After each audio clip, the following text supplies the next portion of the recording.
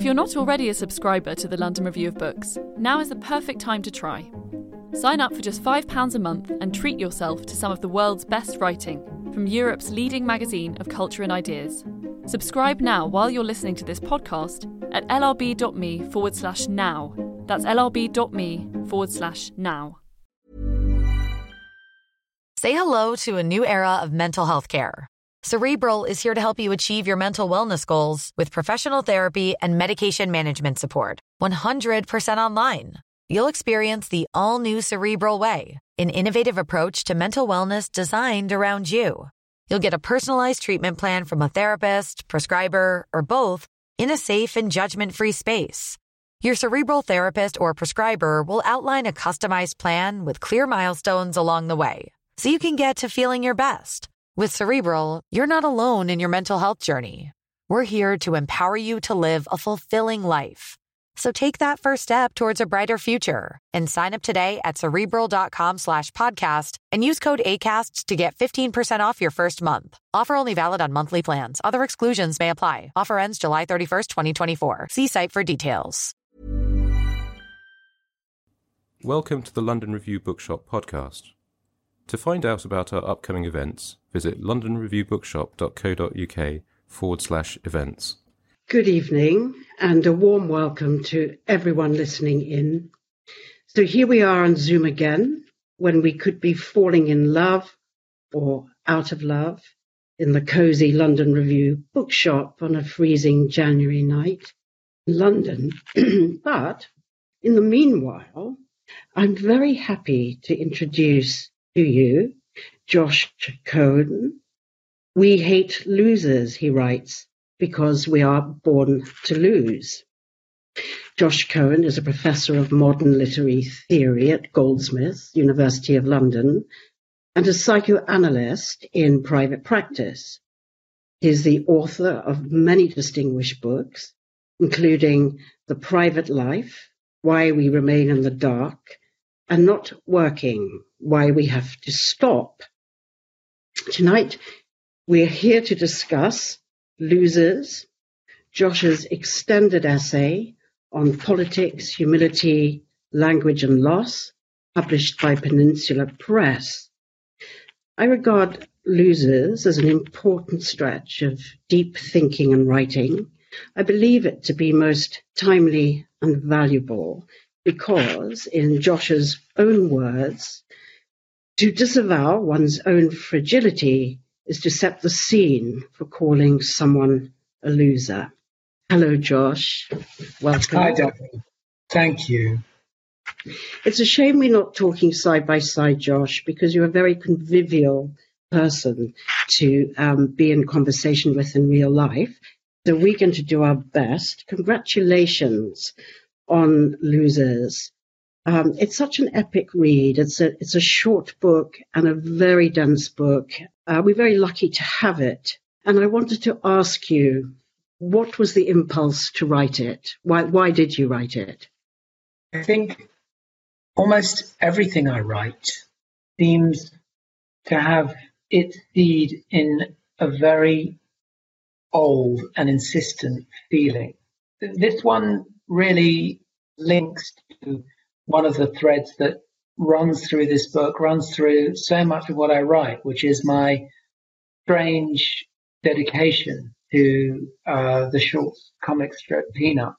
And in this case in particular to the figure of Charlie Brown, who inaugurated for me a kind of intimacy with the whole idea of loss and being a loser.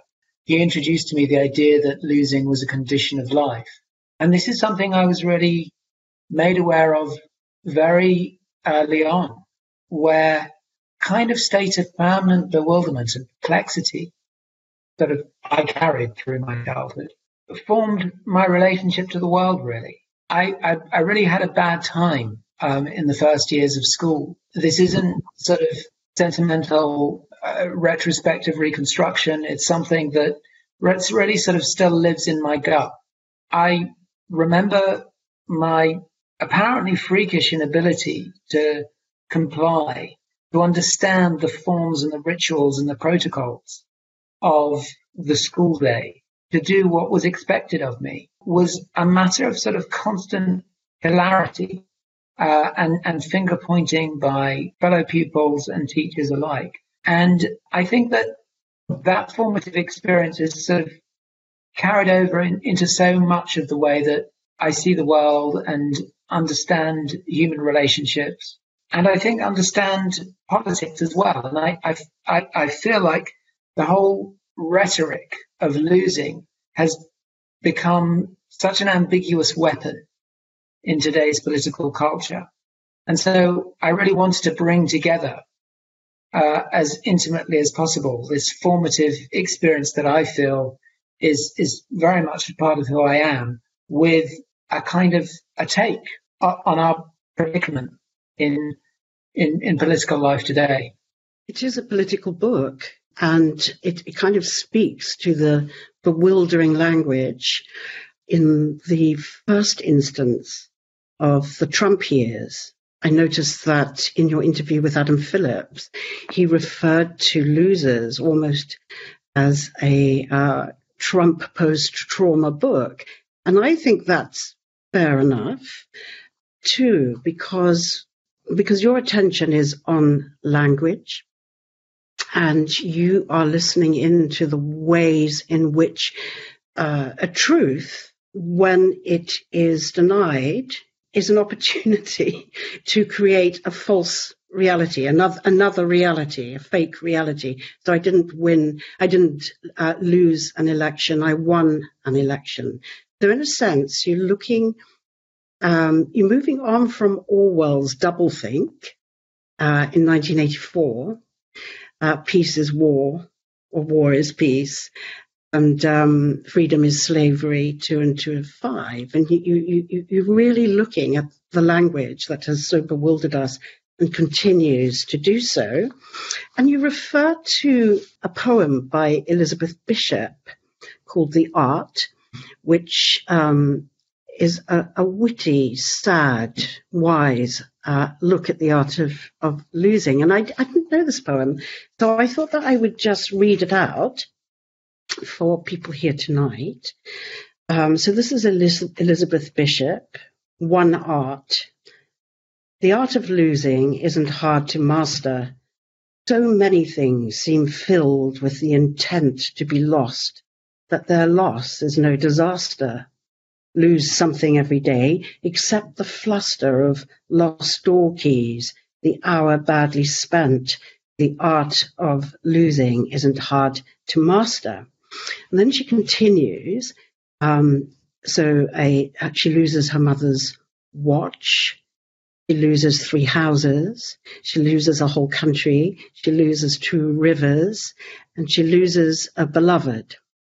And the last line is, the art of losing isn't hard to master.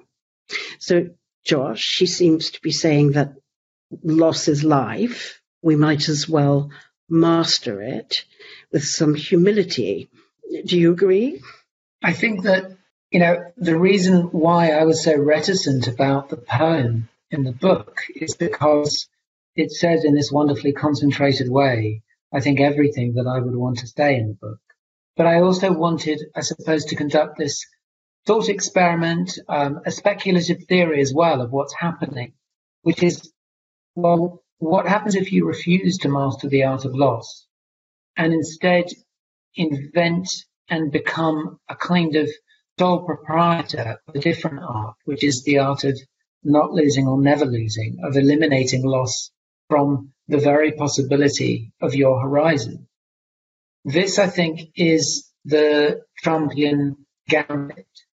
He persuaded us that loss was impossible for him because it just didn't enter into his realm of possibilities. And he created a world and invited his followers to enter into it, in which they too could share in a kind of, in a way, psychotic world of losslessness. And I say psychotic because of this reference early in the book to the Freudian unconscious. Freud defined psychosis in a number of ways, but one of them is being overwhelmed by one's own unconscious, turning one's unconscious inside out so that it becomes one's exclusive mode of thinking. Now, with Trump, there is a particular feature of the unconscious that is very evident in everything he says, which is its invulnerability to loss. In the unconscious, one thing can be and not be at the same time. There is no internal contradiction. There is no time, and therefore no wearing away, and therefore no loss.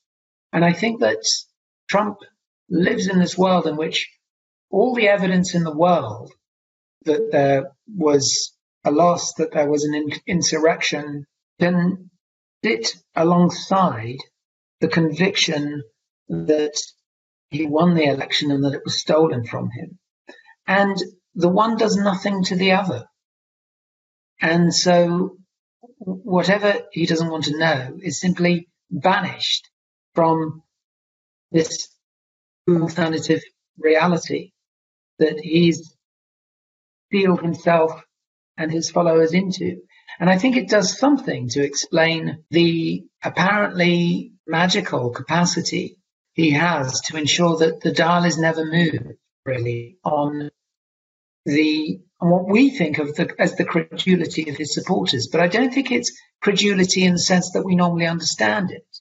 They are actually sharing a world in which loss is not a possibility that they're rejecting, but simply doesn't exist. And so there is something, I think, at least to the most ardent Kool-Aid drinking supporter, there is something about it that is literally impossible. Yeah, and you quote one of his rally speeches: "We are going to win so much, you will be sick and tired of winning." A disavowal of reality and creating another one.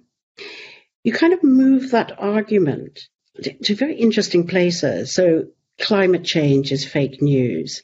COVID-19 is fake news. And you use the language of the pandemic. I quote you again, and it's a very quotable book. "Splitting preserves the happy, near psychotic delusion of total immunity." Yes. So this immunity, when does it dissolve? And you need a booster, the kind of immunity that you are exploring. It's a very sort of timely question, because I think on January the 6th last year, there was a moment of terror and an extreme catharsis, because we thought that the immunity was beginning to dissolve, that everything that shored up this alternative reality was about to come crashing down, that there was going to be an exposure of this truth. But again, I think a sort of unwillingness to appreciate the depth and the intricacy of the alternative world that's been created. The sort of, in a way, by then, riskless gambit of this insurrection, of this attempted insurrection, was that if it failed and he could then be accused of trying to foment sedition, he already had everything in place to invert everything, every reality we'd seen, and create a completely factitious alternative narrative, which didn't need to be coherent. You could say that actually all the insurrectionists were Antifa, but you didn't have to. There didn't really need to be any contestation of facts at all. You simply needed to occupy a universe in which you were under siege from people who were telling you things, telling you, your supporters, things that they didn't want to hear, things that were uncongenial. And uncongeniality becomes a kind of synonym for lies. I mean, J.T. Ballard explored this in his novel Kingdom Come. I don't know if you read it. No, I've not read it. It's kind of a restaging of Freud's civilization and its discontent when consumerism slips into soft fascism. In Ballard's words, the future, and I quote him, is a cable TV program going on forever, a barcode, CCTV, and a parking space. So everyone has been abducted by hyper-consumerism. That's what it means to win. And I'll quote Ballard, at the sales counter, the human race's greatest confrontation with existence. There were no yesterdays, no history to be relived, only an intense transactional present. Would you read a section of Losers that speaks to these themes? Yes, thank you. I'm going to read the very beginning, actually, because it's a joke, and I hope the joke is appreciated. On the eve of the Day of Atonement, the rabbi walks into his empty synagogue and ascends the bima, or central platform. Overtaken by fear and trembling at the prospect of soon having to account for his soul before God, he drops his knees, raises his arms and visage to heaven, and cries out, "My God, I am nothing! I am nothing!"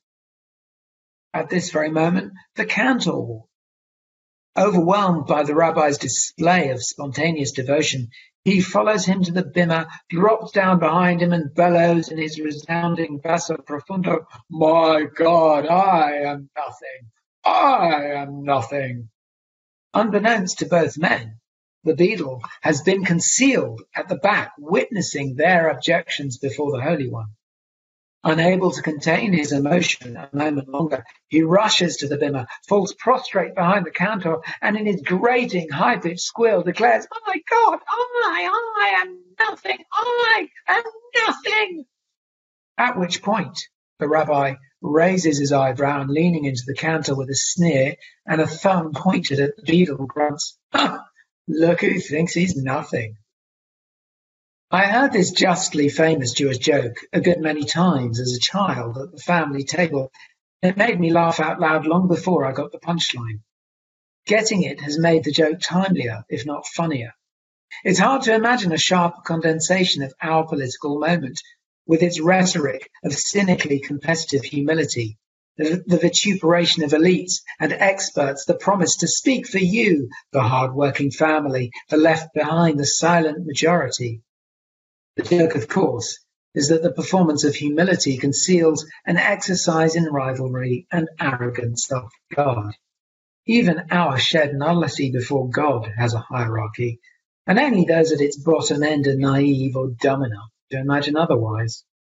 Look who thinks he's nothing. Yes, God finally makes losers of us all, but come on. In everything there are winners and losers, so why not in losing? It feels like a good question to put to a public well dominated, until recently, by the noise of one man who could not contemplate losing even when losing, because that would make him a loser. In fact, it was at the very moment he was made a loser that the Trumpian project revealed itself as a personal mission to deny the possibility of loss. If he lost, he repeatedly assured the world in the months before the election, it could only ever be evidence that he'd won, a prediction handily confirmed by the results. "I do have much more humility than people would think," Trump told an interviewer in 2016. He wasn't going to show it, he added, because he wanted to remain unpredictable. Humility was a secret resource best preserved by keeping it entirely concealed.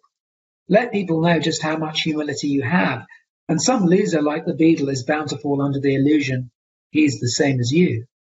The last decade has seen the ascendancy of a politics formed by wishes, bent on expunging the presence of loss from public discourse. It declares victory over the pandemic even as countless lives and incomes are lost to it. It sells the irreversible losses of national wealth, influence and prestige inflicted by Brexit as an overwhelming win. Being a psychoanalyst, I find this wishful politics makes me think irresistibly of another, much older region of human life built around the extirpation of loss. When Freud called the unconscious timeless, zeitlos, he was referring not to its universality, but to the absence in it of any notion of time, and therefore of loss. This is a feature illustrated by the borrowed kettle joke he liked to quote. B accuses A of having damaged the kettle he borrowed from him. A replies that it was damaged when he borrowed it, that he returned it undamaged, and that he never borrowed the kettle in the first place. In waking life, these options cancel one another out. In a time-bound universe, a kettle cannot be both damaged and undamaged, nor can you return a kettle you never borrowed. But in the timeless unconscious, where a thing can indeed both be and not be, such logical scruples are swept away. In its wishful confines, one need never reckon with loss, other than as a kind of furtive gain. How did it take Trump to see how effective a logic this might be for the conduct of politics, to discover that the machinations of the inner life could model the conduct of external life? You incited an insurrection, say his accusers. No, he replies, you incited it. They did it of their own volition, and in any case there was no insurrection. Trump, it now turns out, was the rabbi, to whom being nothing is only ever another way of being everything. What if, within post-Trump world, the task of Democrats and ordinary citizens, still nostalgically attached to notions of truth and justice, is to reckon with being the beadle, dumb enough to think that losing really means losing? The pandemic may not have helped in this task, putting us in, as it has, in close contact with the wish to be rabbi, not beadle. The canny operator for whom losing a job and income is merely an opportunity to retool and acquire a string of marketable new skills, who will emerge from the depredations of lockdown superfit, polyglot, and proficient in carpentry. Surely the horror of losing in life and politics alike arises from the irremediable certainty that we will all, albeit in varying quantities and at varying speeds, lose the things we most want: youth, beauty, love, status, money, memory, life itself, and this last in exactly equal quantity. Coming into the world helpless and consigned to mortality, human beings might be expected to find their ethical and emotional home in humility. But as the joke reminds us, however much we may want to be humble, few of us really want to feel humbled, and least of all when we say we do. We hate losers because we are born to lose. But these patriarchs going on about humility, it's just toxic masculinity, isn't it? Yeah, I think it probably is. And, you know, to invoke an allied term, I think it's a kind of gaslighting as well. Humility is almost indistinguishable as soon as it's externalized from the humble brag. And the difficulty of talking about humility, writing about humility, is that actually it's a term that acquires its meaning only in reticence, in abstention. Mm. You know, generosity is really most powerful when it's anonymous, when it comes with no claim on gratitude or praise. And every ostentatious claim to my own humility is really a kind of aggrandizement, another form of self-inflation, which is all the more narcissistic for not being acknowledged as such. What's the difference in your between humility and modesty? Yeah, it's such an interesting and subtle question, but I think modesty distinction, but modesty is, I think, more to do with external presentation. That right. One can be seen to be modest. One can dress and speak and conduct oneself modestly. And in fact, it doesn't fall foul of the paradox that as soon as you do that, you're actually cancelling out your own gesture. Modesty, in a way, is much less prone to that eliminable ambiguity, whereas humility cannot present itself without betraying itself. I think modesty can. But that's why humility, I think, is more elusive and, in a way, more urgent. It's more urgent because we desperately need to find a way of recognizing the force of this kind of unlimited self-inflation as a mode of political conduct. Yeah. You know, and I'm saying this, you know, very likely on the eve of a conflagration in the Ukraine. Absolutely. What's about to happen. Everybody in your crew identifies as either Big Mac Burger, McNuggets, or McCrispy Sandwich. But you're the Filet-O-Fish Sandwich all day. That crispy fish, that savory tartar sauce, that melty cheese, that pillowy bun. Yeah, you get it. Every time. And if you love the Filet-O-Fish, right now you can catch two of the classics you love for just $6. Limited time only. Price and participation may vary. Cannot be combined with any other offer. Single item at regular price. Ba-da-ba-ba-ba. Join us today during the Jeep Celebration event. Right now, get 20% below MSRP for an average of $15,178 under MSRP on the purchase of a 2023 Jeep Grand Cherokee Overland 4xE or Summit 4xE. Not compatible with lease offers or with any other consumer incentive offers. $15,178 average based on 20% below average MSRP from all 2023 Grand Cherokee Overland 4xE and Summit 4xE models in dealer stock. Residency restrictions apply. Take retail delivery from dealer stock by 4/1. Jeep is a registered trademark.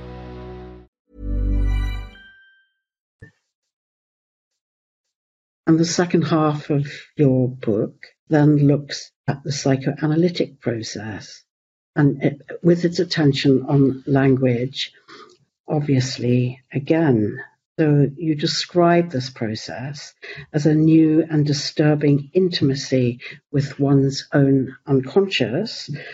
And you quote Bion, psychoanalysis is about two rather frightened people in the room together. And the unconscious, once it speaks, can humiliate us. And this is a very interesting point. You note, but there is a shared reality in that room. And can you talk about that? Yeah. The shared reality is the reality that both parties in the psychoanalytic consulting room know that the other has an unconscious.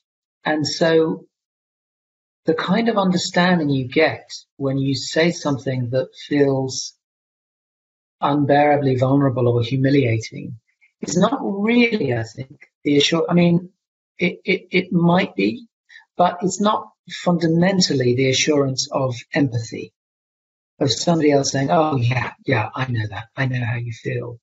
It's an assurance that goes a bit deeper because the acknowledgement of something incredibly painful or shaming gets you right where you live. And somehow the unspoken contract of the analytic couple is that whoever's listening to you knows this place where you live, knows something about it intimately and can tune into it. And I think that's a communication that is deeper than sympathy or empathy. And you point out that we come to analysis often because we have lost something, a person, or in fact, esteem, self-esteem, or love. But we also come to lose something, don't we? To separate ourselves from certain kinds of behaviors or people who are not good for us.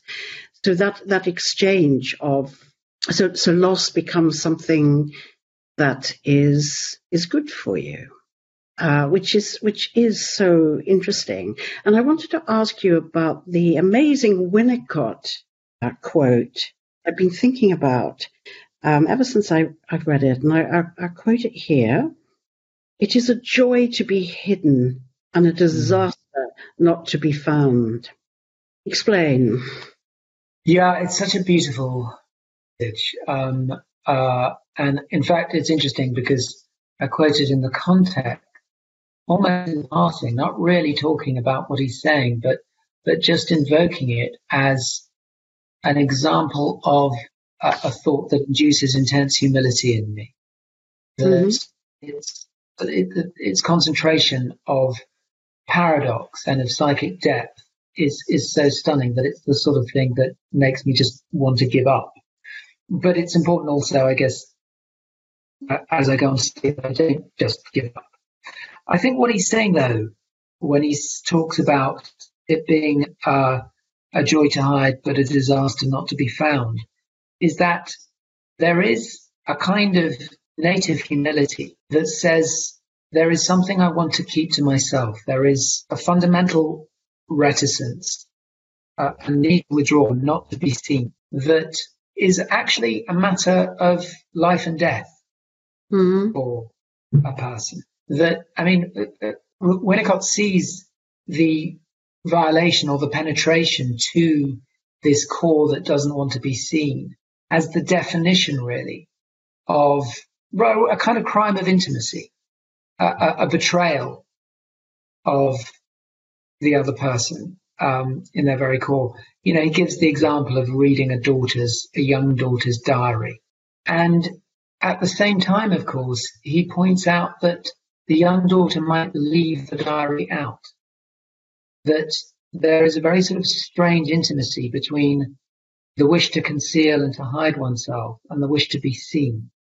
And not being found is a disaster, but we want to be found in a way that keeps our enigma intact, that allows us to keep secrets. What the daughter wants in that passage when she leaves the diary out is not for the diary to be read perhaps, but for it to be acknowledged that there is a diary.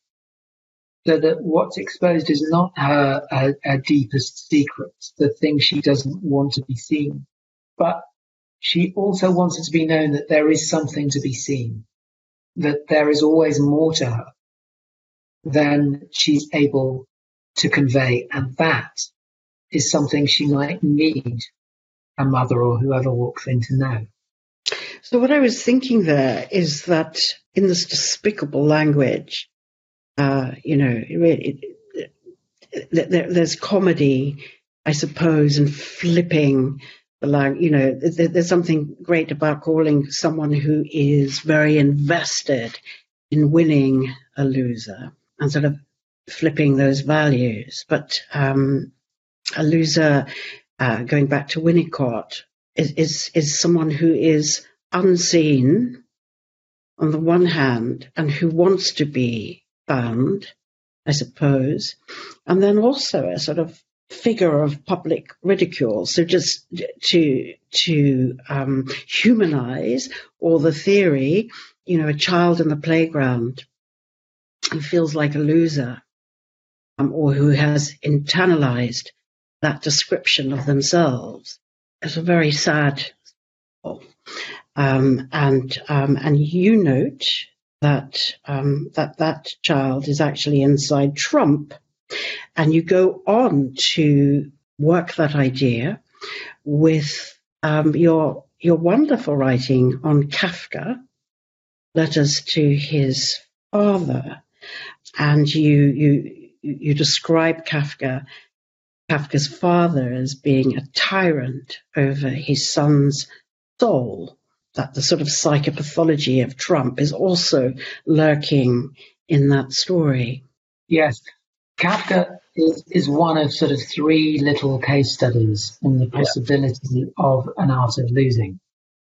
And rather than oppose him in a sort of straightforward binary to Trump, the difference between them is a little less oppositional than that. Because Kafka, in a way, in that letter to his father, gets quite close to Trump. And of course, they had a similar sort of pathology when it came to the relationship to the father. Both of them, I think, grew up in terror of a humiliating father. Trump's solution, which is much more banal and much more violent, is to identify fully with the aggressor, Anna Freud's famous term. So eliminate any difference between them and therefore any vulnerability. In a sense, he cannibalizes the father and becomes the father, sort of incontestable, and unvanquishable, always on top, whatever happens. Kafka, on the other hand, accedes to the position of loser and embraces it, tells his father that in every way that counts, he's been defeated by his father. He's been humiliated, he's been bested, he's been outdone in size, in force, in knowledge, in business acumen, in authority. Kafka's the loser, Dad is the winner. And what the letter then does is it subjects its own terms to a very subtle reversal. It's a kind of surreptitious and, in a way, quite sly revenge, this letter, because it doesn't turn the loser into a winner exactly. It sort of abolishes the distinction between winning and losing. Mm. That's what really interests me about it. As we go on, there's a kind of precariousness about the father as winner and the son as loser. There's a kind of ambiguous position where something pantomimic, where Kafka is both genuinely terrified of this monstrous father and sort of gurning behind him, making fun of him. And he doesn't really allow us to decide between the two. But I think he shows us a way of inhabiting the position of the loser in a way that is enriching, life-enhancing. And I mean, which is not a word one necessarily associates with Kafka.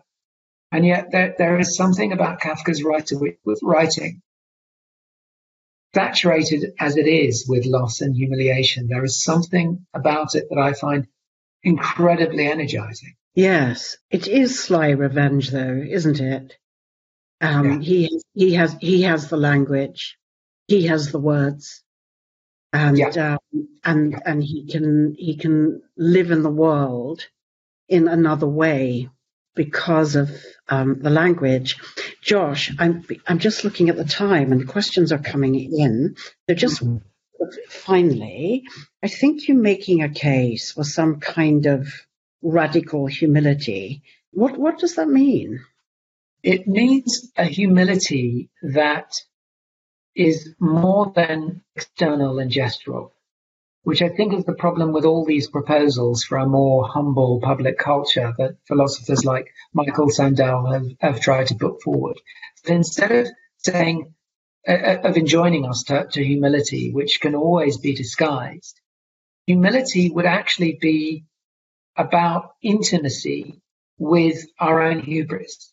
And I think that's why the Kafka book is so powerful, because actually what Kafka performs is not just his humility, his willingness to lose, but a kind of hubris that you just outlined, where in taking up the position of the loser, he also lets us know that he has the words, and with the words, the concealed but incredibly powerful wish and will and power to kill the father. And I think only when you're intimate with the wish to kill the father can you really claim anything like humility. Otherwise, it's just a performance. It's just humble bragging. It's just something that you can say on Instagram. Real humility requires an intimacy with its opposite, with all our arrogance and our destructiveness, our wish to kill. I think I say in relation to Charlie Brown, in fact, that you can't be humble before the world unless you've known the wish to destroy it. And that's Simone Weil's position as well. Okay, so some questions are coming up here. Here's a nice one to you, Josh. What would happen if Donald Trump became convinced of our love and acceptance of him? Would he improve? What a brilliant proposition. I mean, it's a kind of a scenario no one has ever put to me, and I've never put to myself. It strikes me instinctively that it's one of the few gestures that might genuinely be disarming. In other words, everything he does really is a provocation to his enemies to hate him. And actually, he then feeds off that programmed response. So as long as we're hating him, the problem is we are actually playing his game. I wonder what would happen if he was sort of made to feel the love from us. I guess he would, in the end, denounce it as fake news. Yeah. I guess he would say that the fake news media is trying to convince you they love me, but don't, those who really love me, don't let those losers in the MSM mislead you, because we know the real story here, right? But nonetheless, I do wonder whether it would be conceivable for Trump to be confronted with a kind of, a kind of Simone Weil. I mean, you mentioned Simone Weil, a kind of an unconditional, a love that was indifferent to anything that he could do, which is not sort of fanatical devotion, not identification with the aggressor. I do think it would be disarming. I couldn't imagine offering it myself, but I do think it would be strangely powerful. Okay.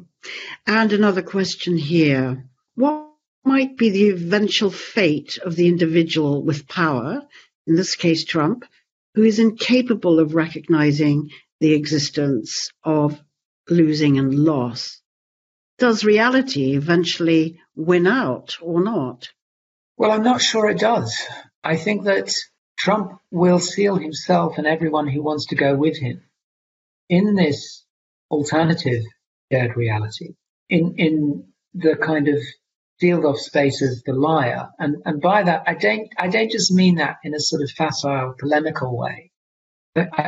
I'm referring to something that the psychoanalyst Wilfred Bion says, when he says that the thing about the liar's speech is that it is created entirely by the liar. It's in the subjective control of the liar. Whereas those of us who tell the truth are more vulnerable because we depend on the truth, right? To be in truth is to be in a relation of dependence on something that is bigger than us. Whereas to be in the universe of the lie is to be inside your own creation, which you can make and remake and bend and break according to your will. And I think that Trump will always, even as his last breaths approach, I think he will choose to remain in that reality. I expect he will die denying that he's dying. Mm. That is my sense that, if you think about that that extraordinary exchange with Raffensperger, the Secretary of State for Georgia, what's most striking about it is that, perhaps it's cynicism, but he really seems to have a kind of cast iron, impregnable belief in the truth of his version of events. It's as though he knows he's lying, but this lie has more weight and authority to it because it's his. Yeah. And then the idea that a sort of total invulnerability, sort of immunity to invulnerability, which no one believes in anyway, no one, I don't think, is strength. And so here's a question that speaks to that. Josh, how can we link misogyny with your loser paradigm? There is a wonderful, and in a way, sort of little known, I think, at least in this country. The French love this quote from Freud, but we don't quote it very much. But Freud says that the bedrock of all illness is the refusal of the feminine, which I think is quite remarkable. And by the refusal of the feminine, I think what he means is the position of vulnerability, the willingness to receive, to take something else in, to recognize my own limits and really give oneself over to the presence of the other. And the reason that the refusal of that is the bedrock of illness is because you deal yourself in a bubble of your own righteousness, your own rightness, and never really expose yourself to the possibility of the other's truth. Whereas the feminine, as Freud is defining it here, is something like the willingness to open yourself to the possibility of the other's truth. So I think when Trump discharges his rage in the particular form of misogyny, it has something to do with that. It has something to do with being able to invoke the vulnerability of the body that might get assaulted, of the feelings that might get offended, and to laugh at it and to assert one's absolute power over it. Because the alternative, which would be to open oneself to it, is actually very frightening. The stake of misogyny is you really have to keep it going. You have to sustain it. And there has to be no compromise on this, because the minute you admit the possibility that you might be hurting or harming the other is the moment that you become a bit feminine. And remember that the first great enraging insult that Trump felt that he endured at the beginning of the administration was that his spokesperson, Sean Spicer, was played on Saturday Night Live by a woman. This was the first and great unforgivable humiliation. And when that happened, Spicer's days were numbered. Because in some sense, that sort of humiliation by a woman was, in a way, he understood the insult. He understood it all too well, I think. Okay, so here we go. Thank you for the wonderful conversation. I rather like the fact that Trump was openly vile rather than putting on a front. It is very hard not to read something more sinister, underhanded, when someone is being humble. That's true. What should we aspire to if we aren't capable of real humility? Yes, something like real honesty, which I agree. There is something, I think one of the things that does enrage us about Trump is his brazenness, his willingness to put it out there. But I think that what's lacking still, I mean, a lot is lacking, but is that the honesty doesn't really come with a capacity for self-examination. So it's a very, in a way, restricted and sealed off honesty. Because if you don't acknowledge that there is another truth, that there isn't another way of saying things or thinking about things, then there's something cheap about your honesty. Mm-hmm. It's only when you'd be willing to examine yourself and open yourself to some other way of thinking or believing, some other way of inhabiting or of seeing the world, that kind of brazenness could be called a meaningful honesty and could have anything of humility about it. But as long as it's just the honesty, an honesty that is sort of inside the protected bubble of your own reality, then it's a kind of tautological honesty. You know, you're only saying all the time what you've already said, however brazen, however offensive you get. In a way, you're always just repeating yourself, and that's something that Trump is astoundingly good at, really.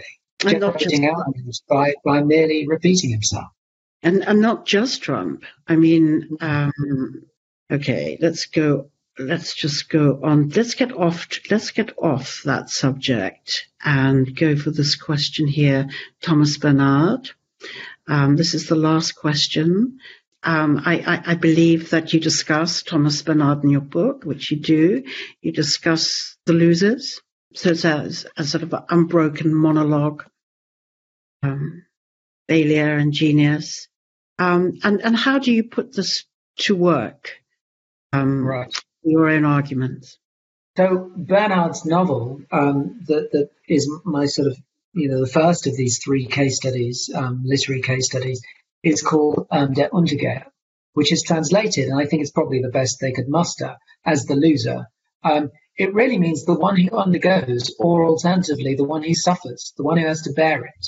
So the one who has to bear it, who is it in this book? There are, in a way, three main characters. There is the narrator, and there is his friend who commits suicide early on, who has committed suicide. He's really at the wake, in fact, of his friend's funeral. And then there is a sort of offstage character who keeps appearing, Glenn Gould. The three men were all students at the Mozarteum in Salzburg. And the narrator and his friend meet Glenn Gould. They hear him play 4 bars of a Bach prelude. And at that very moment, they know that it's time to give up. And Gould is an elusive, enigmatic character, but he gives the name to the narrator's friend of the loser. And he gives to the narrator the name of the philosopher. The philosopher knows he's lost. He gives up on the piano. He knows that he will never play like Gould, and this seems to him to be a sentence, a life sentence. But he then tries to conduct a life inside that intimate knowledge of loss. And so there's still a life to be had. The loser, in a way, slinks away in a kind of ressentiment, in a mean-spirited resentment that culminates in a particularly sort of vicious, ostentatious suicide that hurts the people around him. The book is really about different ways of inhabiting loss, different ways in which one suffers not being what one would want to be, not being everything what one would want to be. And that's really how I'm trying to bring the book into the perspective of this little book. And it's one of the pleasures of Josh's book, I have to say. His really astute attention to language in politics and psychoanalysis.